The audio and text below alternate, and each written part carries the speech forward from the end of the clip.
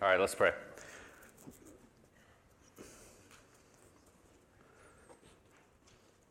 Heavenly Father, we are so grateful for you gathering us here this morning to sit under your word, to fellowship with each other, and to enjoy the ministry of your church. And pray that as we continue to think about this topic of evangelism, that you would open our hearts and submit our minds under your word. Pray that as we talk about practical ways of sharing the gospel and dispositions as we share the gospel, pray that you would grow us and in Christ's likeness as we proclaim the gospel to those that do not know you. And we pray this in Jesus' name. Amen. So today we are going to pick back in our study of evangelism. And the tentative plan over the next couple of lessons, 2 lessons, that's a couple, is to think on the topic and practice of actually sharing our faith. And so just to give some expectation of where we're going, we'll hopefully cover topics like our dispositions as we evangelize, overcoming common obstacles to sharing our faith, and maybe how to use our testimony in our evangelism. But the hope over the next couple of weeks is just to get more practical in instruction, as kind of the first half of the study laid the foundation of kind of a theology of evangelism. But this is just going to be just for y'all that are following me. That's all of you. I'm going to be a little more scattered than usual, kind of going from place to place. It's not going to be as organized. So good luck. But the first place I want us to turn is in the Bible, which is good. The Bible and the book of 2 Corinthians chapter 5. 2 Corinthians chapter 5. And this may be the most important, at least the most pertinent New Testament text for evangelism. And that verse is 2 Corinthians 5:20, but I'm going to start reading in verse 16.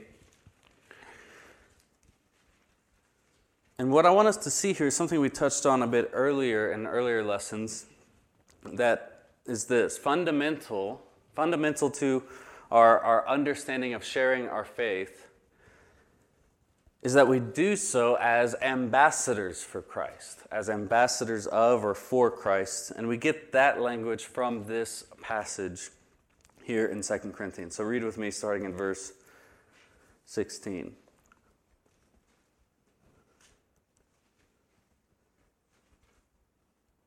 From now on, therefore, we regard no one according to the flesh. Even though we once regarded Christ according to the flesh, we regard him thus no longer.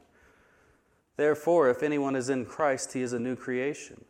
The old has passed away. Behold, the new has come. All this is from God, who through Christ reconciled us to himself and gave us the ministry of reconciliation.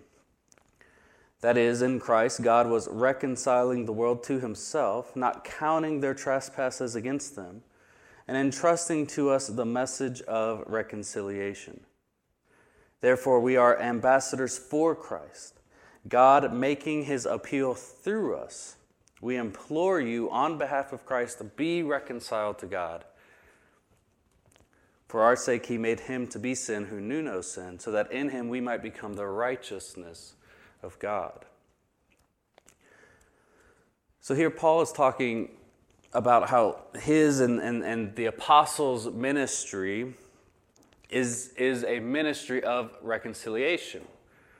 And what he means here by reconciliation is sort of shorthand for God's saving activity in Christ. So we see in verse 18, Paul says that through Christ, God has reconciled us to himself, and in turn gave Paul and the apostles, and I would argue us, or by extension all Jesus followers in time, He's given us a certain ministry, a ministry of reconciliation.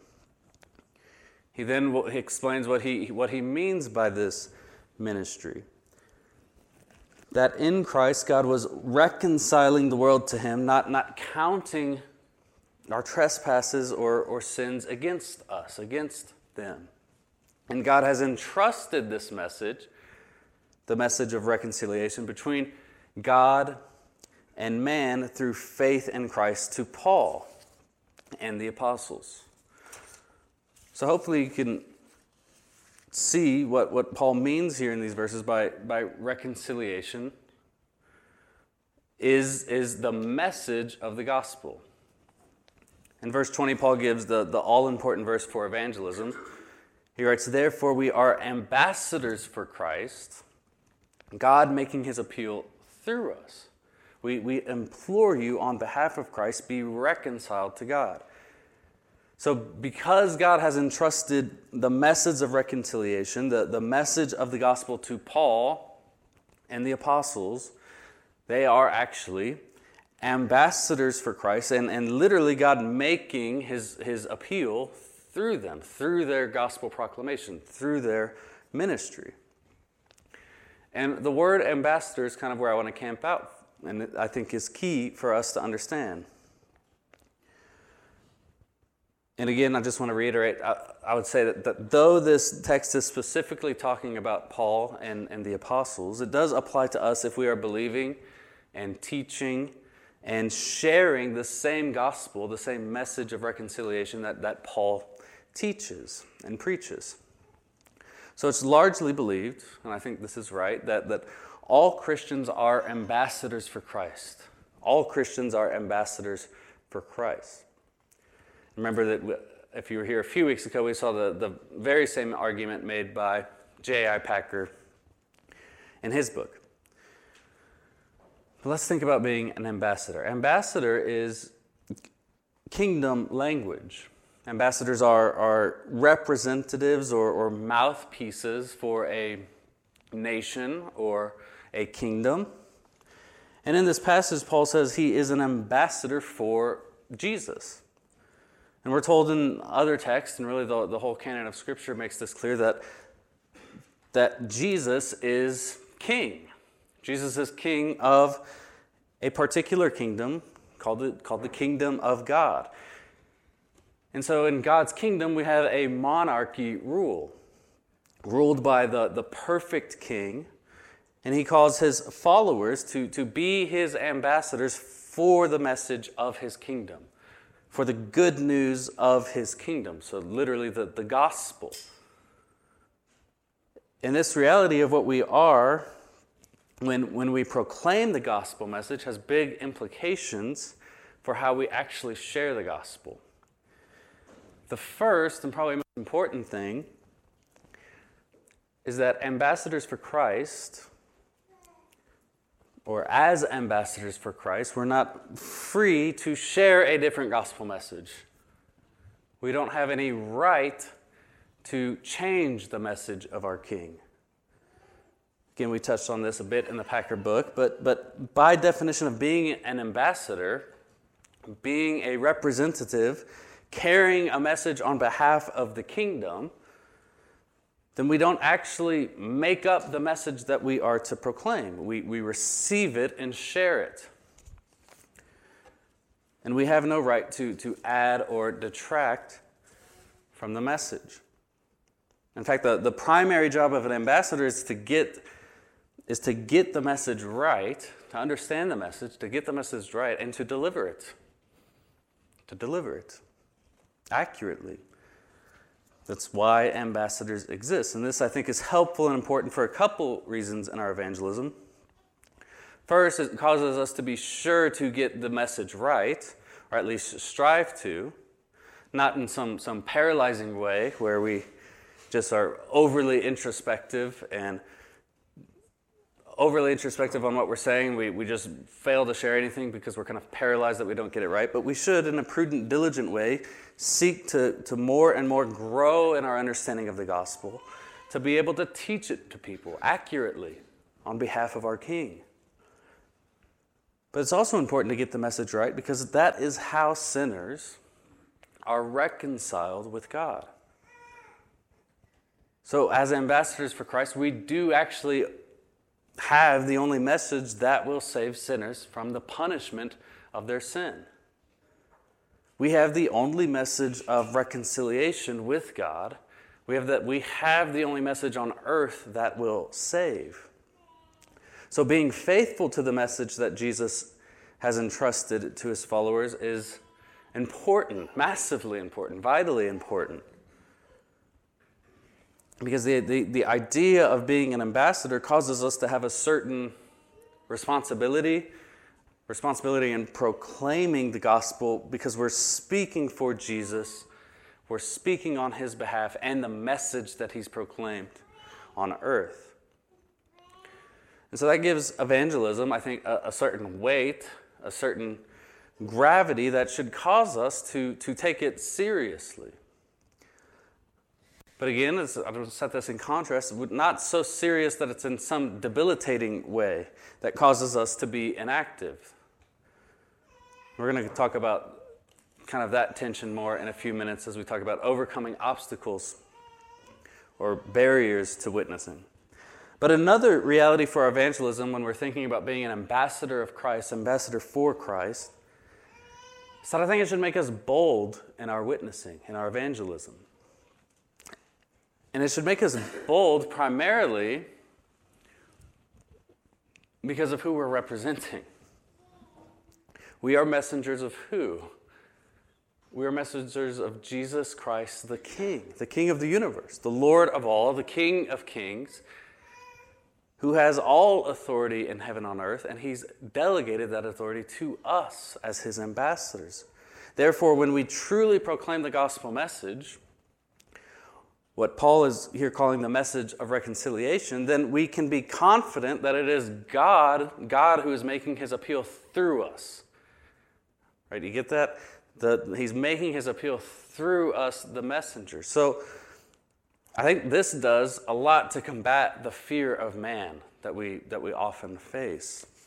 Because if we have awkward encounters, or even if worse, face hostility to what we're saying, or just a flat-out rejection of the truth, we know that it's not primarily us that is being rejected.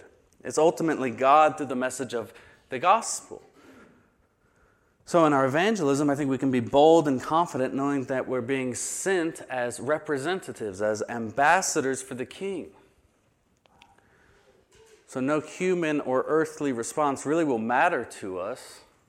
Or one way you can think about this is that no human response will matter to us in a million years when we're reigning with our King in all eternity. And I think if we think about it from that perspective, I think it can free us. It can make us bold and confident in our evangelism. But I want to also focus here on thinking about hostile responses to the gospel with another key text, which you can turn there. It's in 2 Timothy 2. 2 Timothy 2, verses 24 through 26. That's Revelation.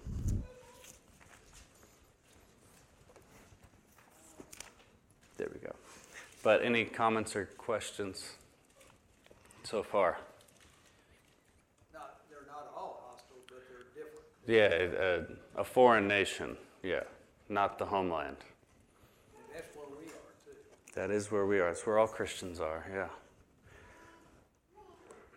All right, 2 Timothy 2. I'm going to start in verse 24. Actually, I'll start in verse 23.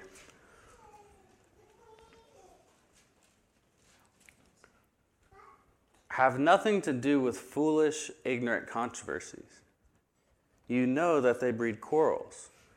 And the Lord's servant must not be quarrelsome, but kind to everyone, able to teach, patiently enduring evil, correcting his opponents with gentleness.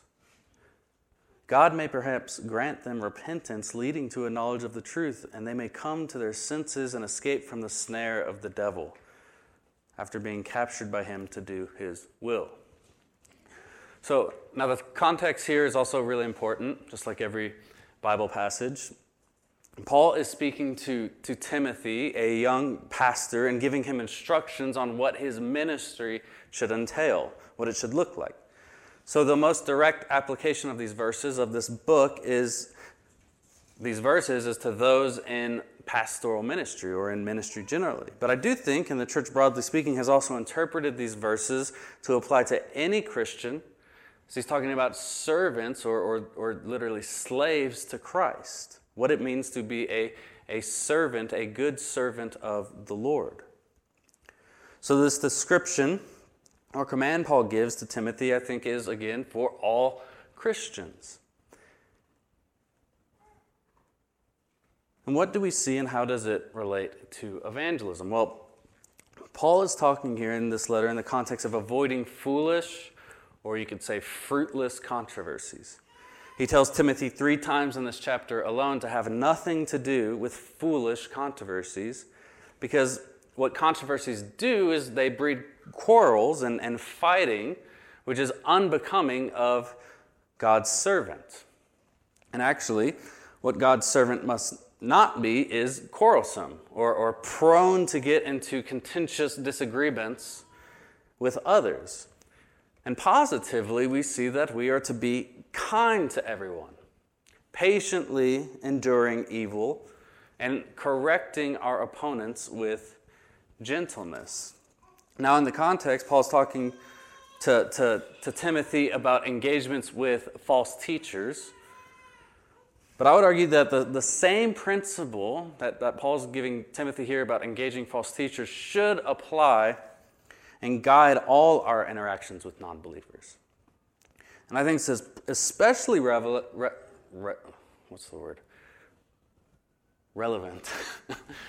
especially relevant given our current cultural context and kind of the place our society is situated in history. There's no doubt that Christianity, the Christian worldview, is more and more becoming hostile to just the regular, normal individual in our nation.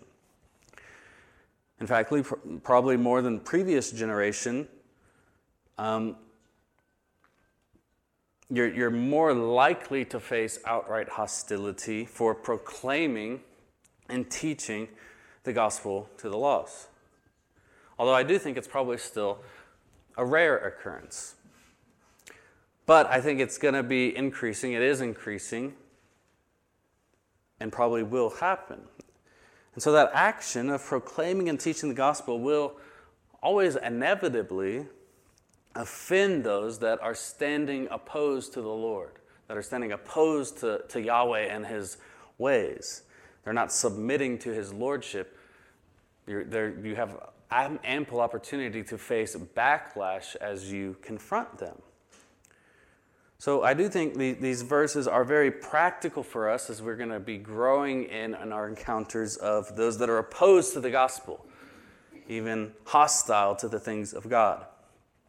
Now personally, I don't know if you're like me, but I've experienced that it's sometimes most difficult to keep calm and be gentle as we're sharing our faith and facing questions in our teaching of the gospel. But I find it most difficult when we're sharing with the people that I'm closest with, that I'm most comfortable with. So for me, it's a lot easier to become quarrelsome, to be not gentle, to be unkind with my words when I'm speaking to, let's say, an unbeliever in my own family.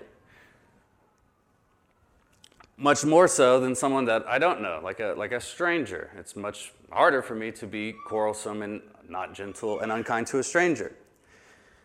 But I think these verses can be applied to those relationships where it's already kind of natural or normal for us to be comfortable letting our guard down and where those opportunities to be angry and harsh happen. So Paul's teaching here that God's servants must not be guided by the desire. God's servants must not be guided by the desire to win an argument for the sake of winning an argument, or to take revenge on someone because of their treatment of us. Notice he says we must be kind, without distinction, kind to everyone, kind to all. And able to teach here, if you see that phrase, I think it's connected to the phrase in verse 25 of knowledge, or the knowledge of the truth. So God's servants must be able to teach the knowledge of the truth. And I think the truth here is referring to the way of salvation in and through Jesus, as conveyed by the gospel message. So we could say, just shorthand, that the truth of the gospel message. God's servant must be kind to those he's evangelizing to, and able to teach them the gospel. And that's in step with what we've seen Paul say in other places. Next, we must patiently endure evil. We must patiently endure evil. It's an interesting phrase, and I think we need to be careful here about what Paul's not saying. I don't think Paul's saying we need to seek out suffering or evil and persecution by our enemies, or those who are opposed to God from false teachers. Rather, when we encounter those that are hostile to God and enemies of the gospel and of Jesus, specifically those that are teaching things contrary to the gospel message, we must endure that evil. We must endure that evil patiently. I don't know about you, but for me that is extremely counterintuitive. Intuitively, I feel like I don't want to endure evil patiently. I want to do so impatiently. But such can't be as we proclaim and teach the gospel if we want to do so as a worker approved by the Lord, as a servant that God approves. Verse 25, we see another exhortation that we must also correct those that oppose us, so we don't let them stay in their error. We must correct those that oppose us with gentleness. This is in line with being kind, with being patient. So we must exercise this fruit of the Spirit to be gentle to those we are interacting with, to those that we're opposing. So I hope that you can see how this kind of translates to our evangelism, practically. We can summarize Paul's teaching by saying we must strive to be kind. We must strive to be kind, patient, and gentle in our proclamation and teaching of the gospel to others. Especially when they're in opposition to the gospel. Now, this needs to be held together with something we saw last week in our youth service, youth meeting, on the Sermon on the Mount, where Jesus tells his disciples in Matthew 7:6, "Do not give dogs what is holy, and do not throw your pearls before pigs, lest they trample them underfoot and turn to attack you." It's a very famous verse. Jesus is teaching that his followers must try to wisely discern the true character of people, and not to indefinitely continue proclaiming the gospel to those who adamantly or even angrily, hostilely reject the gospel. So that we're able to move on and proclaim the gospel to others who perhaps will be more receptive. And as Brady told the youth a couple weeks ago, it takes a ton of wisdom, a massive amount of wisdom, to know what type of person we're dealing with. And the call for us to be kind, gentle, and patient does not mean we indefinitely share the gospel with those that are hostile to it. In fact, it could be an unwise use of time to continue to evangelize to someone who's actively hostile to God's word. Yet, if we do engage with someone like that, our character must not change. Our character must not fold. We must be kind, we must be gentle, and we must be patient. And it takes wisdom to know when to move on from a hostile person. But the truth is, the principle that we need to hold on to is, when we do interact with the hostile person, we must be gentle and kind and patient. Now back to the 2 Timothy passage. Paul tells Timothy the result of this patient, kind, gentle teaching of the gospel message. So notice in verse 25, the result or goal of this type of engagement with the enemy. God may perhaps grant them repentance, leading to a knowledge of the truth. So through the kind, gentle, patient teaching and correcting of the false belief, God may grant the lost person, the enemy of God, repentance. That leads to a true saving knowledge of the gospel. So just think about this, how this pertains to our evangelism. I think this should be at the front of our minds in our gospel conversations. Our kindness, our gentleness. Remember, it only comes through grace by the fruit of the Spirit. But our outward actions, how we portray the truth, our tone, all of that matters. It's important in our gospel proclamation and can even lead some to repentance. Again, meaning very practically, things like our tone, our word choice, our emotional state in a conversation, not getting visibly mad and harsh. They all matter. All those things matter immensely as we evangelize. And this is difficult because in our evangelism, we're dealing with some of the most sensitive topics that we can talk about. The nature of sin. I'm typically we're going to call the person we're evangelizing with to repentance. That requires an open talk about their sin, about their wickedness. We may encounter anger and hostility, harsh words against our King, false things said about Jesus. And we can't be like Peter, right, and pull out our sword ready to defend the Lord in the garden. We can't use our tone or rhetoric to destroy those we're trying to teach the gospel with. As tempting as that is, which it is really tempting. And this, again, it has a ton. This has a ton of overlap with apologetic engagement, which both of those are very, evangelism, apologetics, very closely tied together. So the charge from Paul to us is that we must not be quarrelsome. We must patiently endure evil and correct our opponents with gentleness, so that some may be convicted to repentance and have true saving knowledge of the gospel. So any questions or comments before moving on to some common barriers to evangelism? Oh, y'all can both talk at once, one flesh. Ladies first. There you go.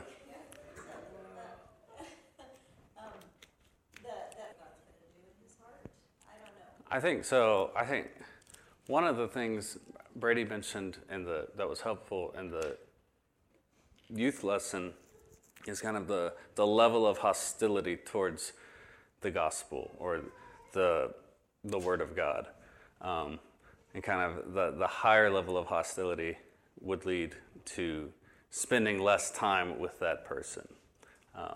That's kind of the paradigm. Yeah. And I also think this is where we've talked about this a little bit, about evangelism kind of done in community is really helpful. Because then if you can bring this person along with maybe other Christians, and then 3 Christians are saying, we might need to just move on here. It's much more helpful than just your own personal wisdom, if that makes sense. But I think also just to keep in mind, like, we're not foolish.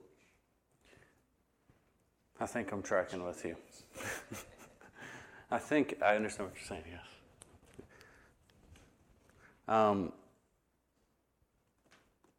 right, let's move on to barriers, common barriers we face in sharing the gospel, or walls to witnessing. The first barrier or actually, let me just tell you where I got it. This is coming from a small little booklet I read in seminary. It's called Overcoming Walls to Witnessing. Overcoming Walls to Witnessing by Timothy Bucher. And it's also a chapter in the first evangelism textbook that I recommended the first week, all the way back then, but you can talk to me afterwards if you want to read this. But what Bucer does is super helpful, and he just explores the common obstacles he's heard in his ministry. He's been a pastor for 30 years of why people avoid or don't evangelize. So I think I'm just going to pick out my favorite of these, actually what probably most relate to me of these obstacles. And so the first barrier that's probably, I think, the most common is the barrier of fear in evangelism. And I think it's just helpful to state up front, as we're talking about fear, that if you struggle with fear in evangelism, you are not alone. I can pretty much guarantee you all believers that share the gospel at some level have to deal with fear. It's by no means an easy thing to do to share the gospel. But we can't just be content in our fear. And God has called us to not be paralyzed or be called to inaction in our fear. So one thing we need to do, which may be very simplistic and kind of elementary, is to name our fears out loud in prayer and take them to the Lord. What is it that you specifically fear in evangelism? Is it the fear that you will be looked at differently or odd, or a fear that a relationship might have to change if you bring up that conversation? The relationship dynamic will change. Is that the fear?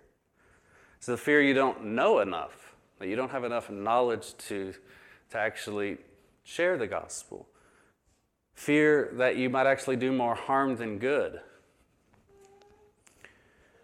Probably the most common fear is just simply the fear of being rejected. But how do we respond to fear? Bucer begins by saying it's helpful to just consider that fear to a certain degree is normal and can even be desirable in some sense, and that it can grow us in our dependence on the Lord. It can grow us on our dependence on Him to trust or to depend on His power to act and to work. He writes, fear can be a good thing when it leads us to have a strong confidence in God and not in ourselves, not in our own abilities. And I think this is largely right. But when fear paralyzes us is when there becomes an issue. And I think this is probably the most common human experience with fear. It leads us to inaction. It leads us not to act.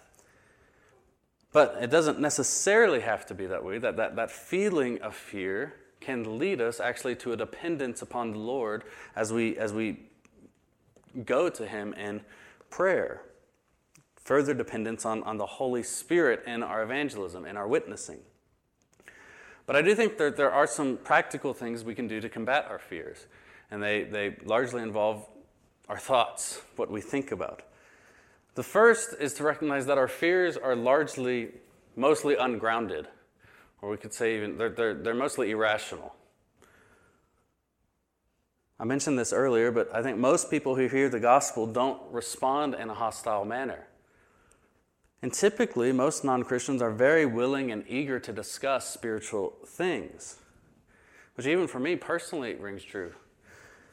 When I was not a Christian, I didn't become a Christian until I was 18, but I enjoyed speaking to Christians about spiritual things. I mean, I didn't reject it. And yet now, as a Christian, I often fall into this particular fear of not wanting the non-believer to feel uncomfortable or to talk on things they don't want to talk about. But this just typically isn't the case.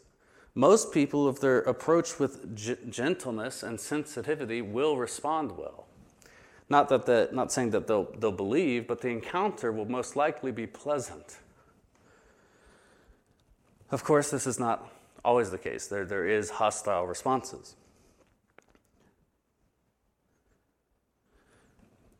And also, just thinking about fear, we just need to another way to combat fear is to just constantly remind ourselves that fear doesn't excuse us from our responsibility to witness.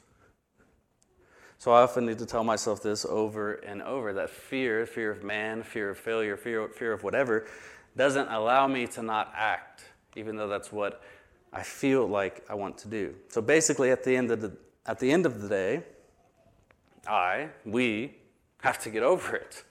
We have to get over our fear, and we have to be obedient. We have to trust God, and we have to act. The second barrier of evangelism that Bucer deals with is ignorance. Ignorance. Or the claimed believers sometimes say that they don't know how to evangelize. And typically what someone means by this is one of two things. It may mean they don't fully grasp the message of the gospel. Or they could be uncertain about the appropriate or best method of sharing the gospel. And as we've seen throughout the study, a good grasp on the gospel is very important in our evangelism. But I would just say that if you know the gospel enough to be a Christian, then you know enough to share how to be a Christian. Or more simply, anyone that knows Jesus savingly can bear witness to him, by definition. So really the claim of ignorance of method, or someone who says they don't know what to do, they don't know what to do in evangelistic conversation, is typically a misguided one. Now, there's several different methods that can help, several different books, helps that have been produced throughout the years that are designed to aid our gospel conversations with others. Some are better than others. I'm not really too concerned about that for this lesson, because at the most fundamental level, if you're a Christian, if you are believing in Christ, you can share that gospel because you believe in it. So you can share, you can articulate your belief in it. You can share what happened in your life and invite others to repent and believe as you did. The next barrier in evangelism is the barrier of apathy. The barrier of apathy. And the first thing to say about apathy, which is just kind of the feeling of feeling indifference towards sharing the gospel, it's kind of just I don't really care about doing this,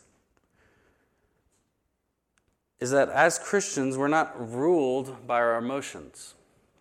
We're not ruled by how we feel. So at the most fundamental level, it really doesn't matter if you're apathetic towards obeying the Lord. We are to choose God's way, whether we're in the moment we feel like it or in the moment we feel the desire to do it, whether we like it at that particular time or not, or if we feel like it. Now, having said that, having a right emotional burden for the lost can serve as a powerful motivation in our evangelism. So it's important that we guard against and combat the times when we do feel apathetic. Which, if we're honest, it's going to happen to each of us from time to time, where we just feel indifferent to the task of evangelism. We'd rather do other things. We'd rather do other things. So how can we grow or have a heart of compassion towards lost people, which will lead us to evangelism, the only thing that will lead us to evangelism? The primary way to develop a heart of compassion is to remember the truth that people outside of Christ are heading for hell. And to kind of constantly remind yourself of that. Eternal punishment for their sins. This is the fate for people that don't know Christ. And as Christians, we are people that do not merit our salvation. We are saved by grace alone. That should motivate our hearts to care. If we truly believe in the reality of heaven and hell, then sharing the gospel with the lost becomes a necessary aspect of our love for that person. It's the most pressing, it's the most important issue any of us will face. So contemplating and meditating on the reality of hell is one way we can sort of get out of this emotional apathy of sharing the gospel. Coupled with this truth, very related, is the reality of time. The reality that time is really short. So James 4:14 says, "You do not know what tomorrow will bring. What is your life? For you are a mist that appears for a little time and then vanishes." So we are all destined to die in this age. And we don't know when, but we do know that our time is limited and that all the lost people that we know, their time is limited. Reminding ourselves of this is another way to kind of just recalibrate our hearts to have compassion on the lost, to get us out of this apathetic slumber. The last way that I think we can grow in our compassion and not fall into apathy is just to spend more time with lost people, to develop relationships, to get involved with the lives of non-believers. Naturally, as we begin to grow in our affection for them, and the more time we spend and grow and love for them, it will lead us to reach out to them, to proclaim the gospel, to teach the gospel to them, as we know it's the only way for them to be saved. So spending time with them can break our apathy of sharing the gospel. Stop for any questions, comments. Rob? I think so, yes. Yeah, 100%. It's wise, very wise, I'd say necessary to admit ignorance when you don't know something, and foolish, very unwise, to make up an answer or lie out of a fear that you are going to look ignorant or stupid or something. Yeah, and that would be the fear of the Lord. You're obeying God before man. Corbin? They're still in their blind state. Yeah. All this is really helpful. Just more ammunition to help our common barriers. So super thankful for you all sharing. A couple more. Yeah. Well, it kind of did bringing up to their mind the consequences of sin, the eternal consequence. For repentance. Yeah. And what does repentance mean? A turning from sin. Right. Yeah. But that's the hard part to talk about to someone. It is. Who are you to tell me I can't do whatever I want to do? Yeah, that's where it's, I think, helpful to remember everyone's saying that it is the word of God that is going to be the one piercing them. So it's not us that they're rejecting. They can shoot the messenger, but it's ultimately the word of God that is going to bear on their conscience, which it does make it. I think at least it's helpful for me that when I face rejection in that way, that to know that it is hard, but it's not some personal animosity towards me. Yeah, that's living in kind of a relativistic age where everyone's truth is their own truth. That is a big difficulty. But I think you're right. That is the only response. All right, let's do a couple more of these barriers. This one I think is pretty interesting, what Bucher calls the barrier of introspection. And really what he has in mind here is the practice when a Christian begins to think things like, these are just some examples. I'm not worthy enough to share the gospel. Or maybe, have you seen my life? Maybe when I get things straightened out, then I will evangelize.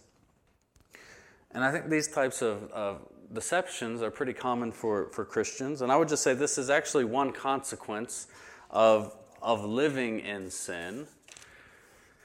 So I'm not saying all cases of this type of introspection are from unrepentant sin or living in sin. But one of the consequences of a Christian living in sin is that these types of introspective doubts will necessarily enter your mind. And it will actually lead to more sin, the sin of inaction, as you just kind of dwell in this pity party in yourself. But there are just some Christians who aren't necessarily in sin, but just think themselves into what I would call an evangelistic paralysis.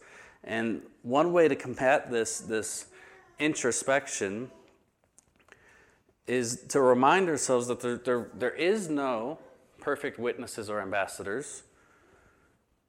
And what I mean is that we all sin in this age. So no one is really ever, quote unquote, good enough to share the gospel. But God uses, by His grace, us to be His messengers. And the great and amazing thing is that the gospel message, the Word of God, is perfect. So there's no error in the message being proclaimed. But we should remind ourselves that God does not require perfection for us to be His messengers, because then none of us would be qualified to share and teach the gospel. It's just, I think, a popular lie that's easy to believe, but think of what it actually typically leads to. It leads to you not proclaiming the gospel, a lack of the gospel being proclaimed. The last barrier I want to talk about, and probably the one we can relate to the most in this day and age, is the barrier of busyness. The barrier of busyness, or just being busy people, which we are. So maybe you've had the thought, yeah, I know evangelism's important and I really want to do it. I would just do it if I had the time. Something like that. Maybe you don't say it like that out loud, but you're in your personal thought life. And we do. We all have things. We have stuff. We have jobs. We have kids. Kids aren't stuff. Kids are great. We have obligations. We have families. We all have important things God has called us, and that we actually can't neglect those things. They're important things that God calls us to do as His disciples. And yet I suspect the excuse of busyness is often just that, an excuse. Most of us, and I think it would be safe to say all of us, can choose how we spend our time. And the fact is, I would argue, we don't actually need to carve out more time in our schedule to evangelize. And here's why. God has already placed non-believers in your life. And so I don't think, given the culture and society we live in, that we need to actually spend time finding non-believers, although that could be debated. But it does take time to cultivate relationships with non-believers and share the gospel with them. I've seen many do this well. Some in this congregation do this very well. And so maybe they utilize the lunch hour at their job to spend time reading the scriptures with someone, with a non-believing coworker, or spending times during breaks at work to have gospel conversations with a coworker. Right? Notice that they're not adding anything new to their schedule. They're just utilizing their existing schedule for gospel purposes or for evangelistic purposes. I think there's probably no busier people than moms with young children. But even you ladies can get innovative in using time to share the gospel. Maybe invite non-believing moms to the park on a play date. Use that opportunity to have gospel conversations. I'm sure there's a ton of more ways that we can get creative.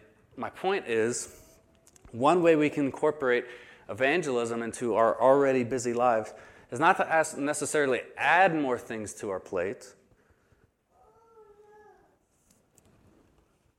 but find ways to teach the gospel to non-believers in your already existing schedule. Now, there does come a time where we're going to have to sacrifice a good thing for the sake of cultivating a relationship with lost people. So it may mean prioritizing going to lunch with a non-believer, with a non-believing coworker, instead of going to lunch with a friend that you're more comfortable with that's a Christian.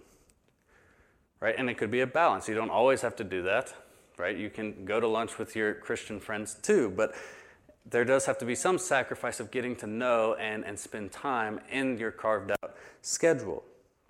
And honestly, I think there are things in our lives and schedule that fall under the category of time wasting. So it's a helpful exercise, not just for evangelism, but just for our personal spiritual disciplines, dedication to the things of the Lord, to schedule out how we spend our time. We have a limited amount of time and energy. So planning is a wise practice that can help us cultivate and prioritize evangelistic opportunities. And again, we can get creative. So for us, Little League sports functions in this way. It kind of kills two birds with one stone. Ezra gets to play ball. He's happy. We get to interact with non-believing parents. So we kind of get to kill two birds with one stone. If you have extra tickets to a ball game, you get to enjoy the ball game, but then maybe invite a non-believing friend or the symphony or whatever. You can't really talk at a symphony, but there's a number of ways, again, that we can spend our time evangelizing without necessarily adding more burdens to our schedule. So that's all I have for us today. Next week, something will be taught. It'll be good. You guys are dismissed.